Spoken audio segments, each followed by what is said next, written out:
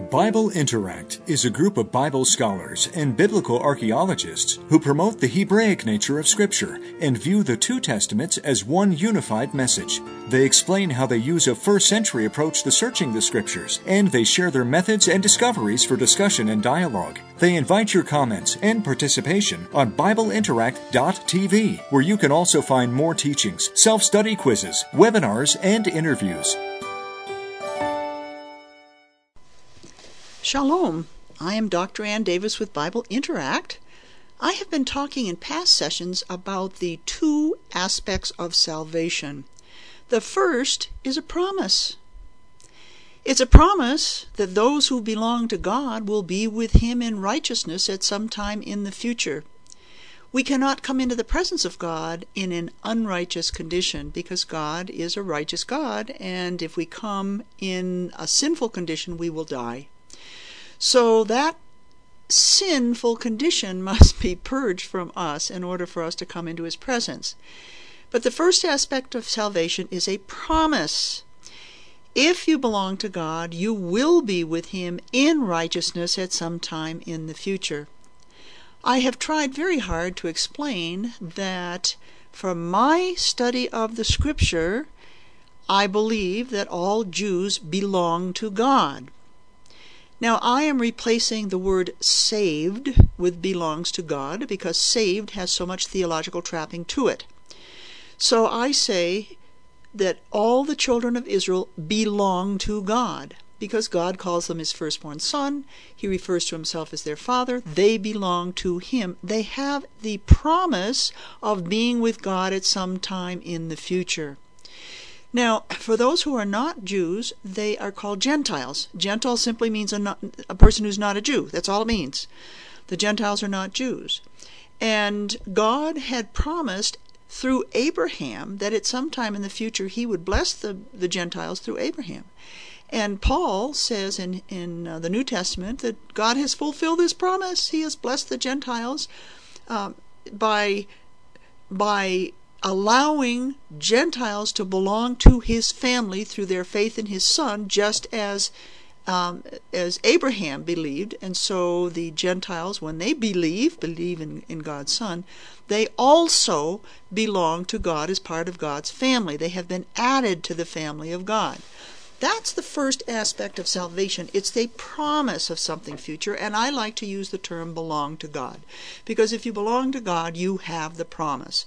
You have the promise that you will be saved from death to life at some time in the future when you will be able to come into God's presence in righteousness. Now, in the last session I talked about the second aspect of salvation as it referred to Israel. The second aspect of salvation is to have a life now. You belong to God. You're going to be with Him at some time in the future, but what about now? Now you have a choice. You can either live in worldly ways, or you can choose to live in godly ways, in which case you will be rescued from the bondage of the world. The world puts us in bondage. It's deceitful. It makes us think that we can be happy if we have a lot of money or a university education or 2 cars or whatever, or we have a good job. It deceives us to think that that's true happiness of life. And God says, nope, it's not that way at all. To have true life, you must be walking in my way, which you now can do through my Son. I've given you my Son, and through faith in my Son, I've given you the gift of the Holy Spirit. And you can now walk in my ways, and in that way I'm going to rescue or deliver or save you from the deceit of the world, from the suffering of the world, from the trials and tribulations of the world, from the consequences that the world brings upon you. I'm going to save you from that now in your life so that you can walk in the wholeness of life with me if you choose. That's the second aspect of salvation. Now, for the children of Israel, they know they belong to God. There's no question. They know they belong to God. So their focus is on daily living. God has given them the law, and their focus is on knowing that law and doing that law, walking in the ways of God through the law that God has given them. And God is also in the process of instructing them through a process called testing. It's very important for us to understand testing, because testing is for Gentile believers in Christ today.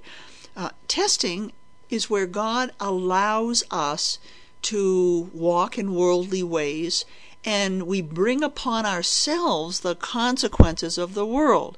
So when we sin, let's say that we just have maybe just one little drink of alcohol before we're going to drive, but that tasted so good. Maybe we'll have 2 or 3, and then we get in a car and we are under the influence of alcohol. We get into an accident and somebody is killed. God allows those consequences because it's a form of loving instruction. What he's doing is he's saying, look, you're not going to turn to me. You have to have a wake-up call. That's the only way I'm going to teach you to turn to me and not to walk in the ways of the world, but to walk in my ways. So that's how God is instructing. He's instructing Israel through the law and through this process of testing. Now, what we get with Gentile believers is that they get added to the family of God by their faith in Christ. They now belong to God just the way the children of Israel belong to God. God is working with them through the process of testing just the way he's working with the children of Israel through a process of testing. But they now have, all those with faith in Yeshua, both Jew and Gentile, now have something that the children of Israel never had, and that those Jews still do not have if they do not have faith in Yeshua, and that is the gift of the Holy Spirit, which comes through faith in Christ. That's how it comes. So I'm going to talk about the promise of the Spirit. The New Testament refers to the promise of the Spirit, and you have to go back into the Old Testament to understand the promise of the Spirit. What was that promise, and how has that come into our lives today? By the way, my book is extensively talks about this. It's called The Law is Not a Curse, Paul's Midrash in Galatians. It's available on Amazon, and I go into great detail about Paul's use of the artistic nature of his language. We can't just read it literally. Very artistic, which is similar to the way Hebrew is very artistic, and also his methods of midrash to uncover depth of meaning. And one of the conclusions he draws is that he uses the what sounds like the curse of the law, but that's part of the midrashic argument. He does not mean that the law is a curse. It's part of his midrashic argument. Now, I'm going to go into Paul because Paul says we have received the promise of the Spirit through faith. So we've got to understand what the promise of the Spirit is. Paul was writing to the Galatians. Galatia was located in what is today Turkey. And the people in Galatia, we can see, were both Jewish believers and Gentile believers. They were all believers. Some of them were Jews, some of them were Gentiles. The reason we draw this conclusion that the Jews in Galatia were believers in Christ is right here in Galatians. Paul says, we are Jews by nature, not sinners out from the Gentiles. He's talking to Jews. We're Jews. We are Jews. And it's irony, he's poking fun at them, not sinners out from the Gentiles. You're supposed to know better, you turkeys. We are Jews. And then he goes on, we have believed in Christ Jesus, that we may be justified by faith in Christ. So what was happening is that these Jewish believers were teaching the Gentiles that they had to know the law and they had to be circumcised. And by doing that, they didn't understand the power of the Spirit. They didn't understand what the Holy Spirit was and the power of the Spirit. So they were trying to take the Gentiles back into becoming Jews. You have to know the law, you have to be circumcised, you have to be Jews to belong to God. And Paul was saying, no, no, no, no, that is not true at all. And he's going to address these two issues. Do Gentile believers in Christ have to know the law? We read in Galatians, if you are led by the Spirit, you are not under the law. There's nothing wrong with knowing the laws in the Old Testament. There's nothing wrong with it. But what you must do is you must walk in the ways of the law, and you can't walk in the ways of the law by putting it in your head and having head knowledge. You now can walk in the ways of the law by the gift of the Holy Spirit. We read that the law is written on our hearts by the Holy Spirit. It's in our hearts. We don't have to put it in our heads. It's in our hearts. And all we have to do is to activate it by our faith and love of Christ. It's like it's sitting there latent, just waiting to be used. and we can put it into use with our faith and love of Christ. So if you are led by the Spirit, if the Spirit is leading you, you're walking by the Spirit, you're not under the law. You don't need to know the law, because the law is written on your heart and you can activate it by your faith and love of Christ. Now, when it comes to circumcision, we hear Paul saying in Galatians 5:6, in Christ Jesus, neither circumcision nor uncircumcision means anything. It doesn't matter whether you're circumcised. It doesn't matter whether you're uncircumcised. It doesn't matter at all. What matters is faith working through love. It's a very interesting Greek construction. In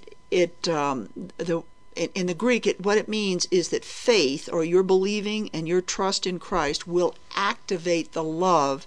It energizes, it activates that love that you have for Christ, and in so doing you are going to be led by the Spirit, you're going to walk by the Spirit. So what Paul is saying is that there's nothing wrong with learning the law. There's nothing wrong with that. But don't stop there, because you want to be able to walk in the ways of the law, and you do this by the gift of the Holy Spirit, and it's important to know the Holy Spirit and what it is. And that's what we're going to spend the rest of this session doing, talking about the Holy Spirit. So Paul, and I explain this in my book, The Law is Not a Curse, Paul's Midrash in Galatians. He uses halakhic midrash, which I'm not going to explain now, but I do explain it in the book, to draw two conclusions. The first conclusion we read, so that in Christ Jesus the blessing of Abraham might come to the Gentiles. So he has proven from Scripture that God promised to bless the Gentiles through Abraham, and Paul had to draw out, using this halakhic midrash, that it was by faith in God's Son that God would bless the Gentiles. So the Gentiles have now belong to God by their faith in Christ. If they don't believe in Christ, they don't belong to God, but at least not yet. But by their faith in Christ, they belong to God. So God has fulfilled his promise to bless the Gentiles, and this is how he's done it. He's brought the Gentiles into his household together with the children of Israel by their faith in Christ. And then we read the second conclusion, and this is the one about the Holy Spirit that I really want to focus on for the rest of the session. So that we, and the we is referring to both the Jew and Gentile believers, so that we would receive the promise of the Spirit through faith. So God made a promise of the Spirit back in the Old Testament, in the Hebrew Scriptures, and that promise has been fulfilled, and that is the promise of the Spirit. So what we need to do now is we need to go back and look in the Hebrew Scriptures to see the promise of the Spirit, to see what has been fulfilled. The first thing you need to do is you need to understand what the Spirit is. We read in John 4:24 that God is Spirit. This is referring to God the Father. God is Spirit. The word Spirit, ruach, can also be translated breath or wind, because this Spirit is something that you cannot experience with your five senses. You cannot see Spirit. You cannot hear Spirit. You cannot feel Spirit. You cannot taste Spirit. You cannot touch Spirit. The Father is Spirit, and we cannot experience him with our five senses. He's like wind. We cannot see wind. We cannot feel, taste, touch, or hear wind. What we hear when the wind blows is well, let me do it. I don't know. I don't know enough about hearing. But when we see, let's see. Well, okay. When we hear the wind, it's it's the wind striking something. It howls because it strikes something. The wind itself we can't hear. We can only hear the effect of the wind when it hits something. And it's the same thing like breath. You can't see breath. If you see on a cold day what looks like breath coming out of your mouth, it's really the water vapors that you see. So you don't see spirit, you don't see breath, you don't see wind, you only see what those things, how they manifest themselves, sort of the results or consequences of what they do. It's okay, like wind blowing in the sky. We can look up at clouds and it looks like the clouds are moving. It's not wind that is moving, it's the water vapor that creates the clouds that are moving. So this spirit is not something that that we can see with our five senses, and yet God makes himself known by the things that he does and the way that he operates. Now I'm talking about God the Father. All right. So this God is spirit and his nature is holy. So whatever God is, his nature is holy. It is spirit. Now, what is the promise of the Spirit? All right, Peter, on the day of Pentecost, cited from Joel, and I'm going to read you this citation in Joel. I will pour out my Spirit on all mankind, and your sons and daughters will prophesy, your old men will dream dreams, your young men will see visions. Even on the male and female servants I will pour out my Spirit in those days. And I want you to focus in on the term of pouring out. God is going to pour out his Spirit. Now remember, his Spirit is his nature. It's not something that you can touch, feel, taste, or hear. It's his nature, and his nature is holy, his nature is spirit, and that nature he is going to pour out. All right? Now, let's go back to Paul. All right. Paul says, when we were children, we were held in bondage under the elemental things of the world. All right, that's exactly what I've been talking about. The second aspect of salvation is rescuing us from the bondage of the world. It has nothing from sin to life. It's rescuing us from the bondage of the world. The world puts us in bondage by making us think things that aren't true, making us think that, we'll be happy if we have plenty of money in the bank. And that's not true at all. So the world puts us in bondage. And Paul says, when you were in bondage under the world, it's like you were children. But when the fullness of the time came, God sent forth his Son, born of a woman, born under the law, so that he might redeem those who were under the law. Who was under the law? It was the Jews who were under the law. And Paul is talking to these Jewish believers who are trying to teach the Gentiles that they have to know the law and be circumcised. This law you were in bondage under the law, but now you've been released from that bondage because God has given you the gift of the Holy Spirit. And if you don't know how to operate the gift of the Holy Spirit, you're still going to be in bondage to the world.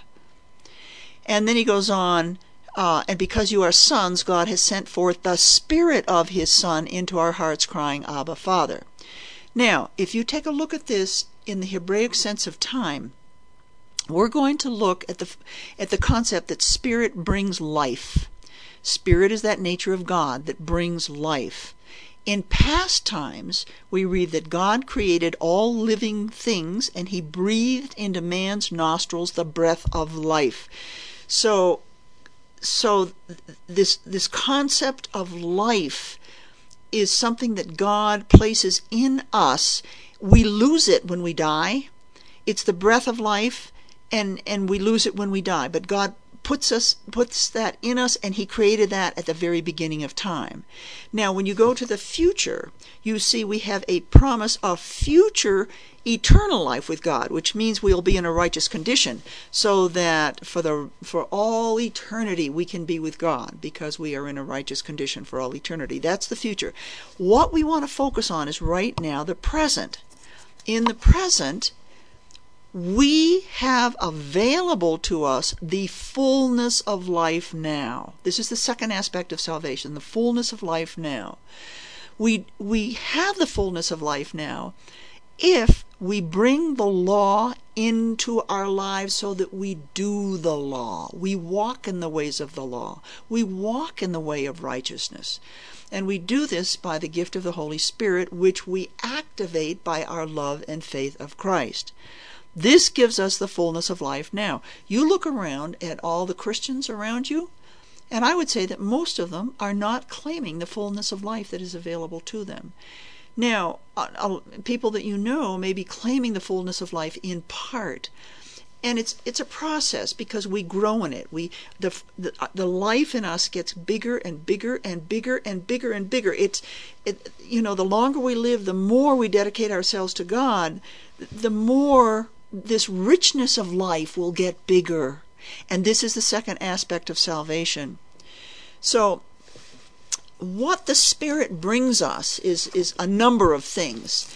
For example, we see that the Spirit brings us wisdom and understanding. And I'm going to go back into Exodus 32:3, and we hear about Betzalel, and I think I had it marked, and I lost it. I think I turned the pages so that I no longer have it here in front of me. Oh, I can find it. Here it is. I got it. Let me read it to you. Betzalel is the one who made the things for the tabernacle. I have filled Betzalel with the Spirit of God. Okay, now that Spirit. This is the Spirit of God. The Spirit of God and God has filled His Spirit into Betzalel, the Spirit of God, in wisdom, in understanding, in knowledge, and in all kinds of craftsmanship.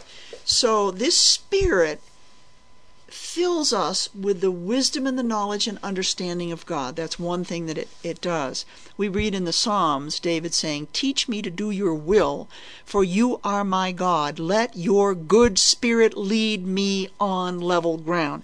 So the Spirit will guide you. It will show you the way in which to go, and the way in which to go is the law written on your hearts. That's the way in which you go.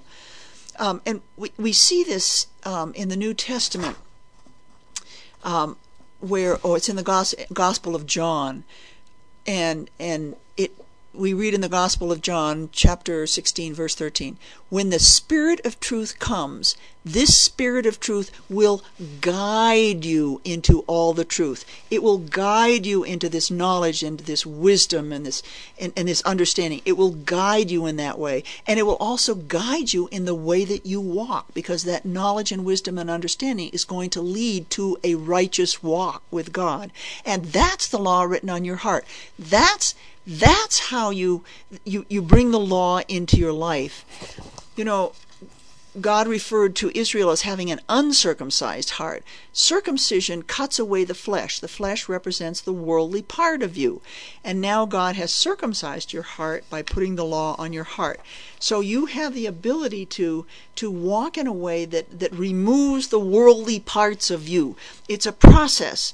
And that is the second aspect of salvation. It's not something that you click your fingers and you have it. It's a process that you walk in it. And this promise of the Spirit, you can see it throughout the Hebrew Scriptures. It's really wonderful. God says that He's going to circumcise the hearts. That's a prophecy. And what will happen when your heart is circumcised? You will love the Lord your God with all your heart and with all your soul and with all your might. And in Ezekiel, "I will give them a new heart and put a new spirit within them." Now that doesn't mean it's a difference. It's still the Spirit of God, but it's new in that now it's written on your heart so that they may walk in my statutes and keep my ordinances and do them. So the purpose of the Holy Spirit is to guide you into this knowledge and this wisdom and this understanding, which is in the law, but the law is now written on your heart, and it guides you in this knowledge and wisdom and understanding as you grow in your love and faith of your Lord Yeshua.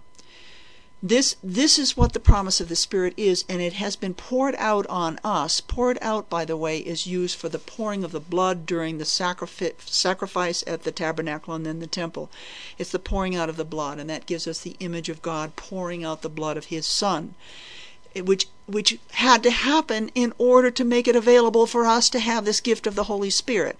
And that's why we are directed to have our faith in that Son and faith in the Father who sent His Son and sent His Son to die on the cross, so that when we believe in Him, we have the resurrection to life just as He did. We have two aspects of resurrection to life. We have the promise that we will be with God sometime without sin. We'll be in a righteous condition. Sin will be overcome. And we also have the gift that we can walk in it now, which is the second aspect of salvation. We can walk in it now because we have the law written on our hearts and we activate it. The more we grow in relationship with our Lord Yeshua, that's the second aspect. In the next session, I'm going to do some more with the second aspect of salvation. It's that important. So I'll see you in the next session. Shalom.